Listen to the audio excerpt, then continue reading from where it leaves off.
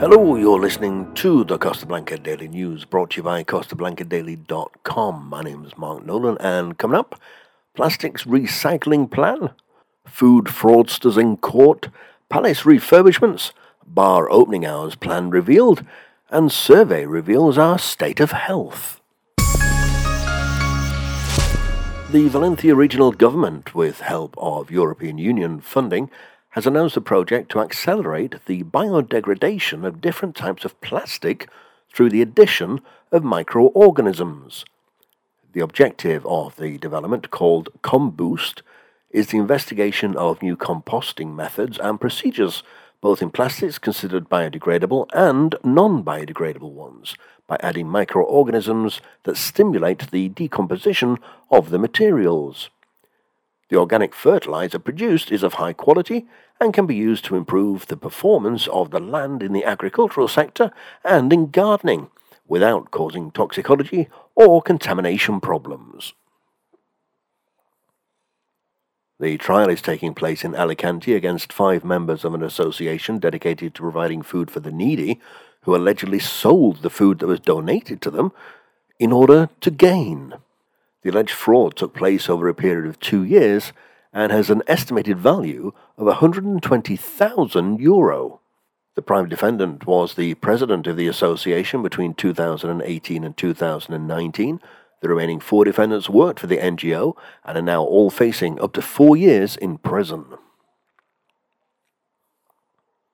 With the investment of €1.3 million, Haceria Council hopes to be able to begin work at the end of this year to stop the deterioration of the Marquis de Fontalba Palace and recover some rooms of the iconic building to enable them to be opened to the public.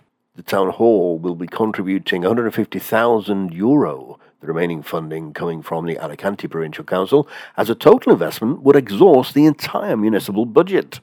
The Fontalba Palace is located in lavish gardens which the town hall has maintained since 1993, the building being gifted to the municipality in 2007. It was a poisoned gift, says the Mayor Andres Muñino, due to the high cost of maintenance and restoration that it entails for a municipality like Haceria, with just over 2,000 inhabitants and barely $1.3 million annual budget. However, we're going to work to recover one of the most important jewels, not of our municipality, but of the entire region.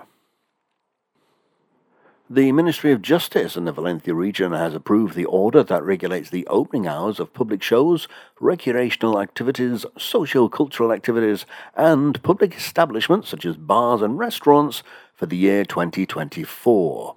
The Minister of Justice and the Interior, Elisa Muñez, has highlighted the importance of there being reasonable regulations of activities dedicated to leisure, since they're part of an economic sector that employs many people, so that they are compatible with due respect for the right to rest of the residents of the premises where these activities and shows take place.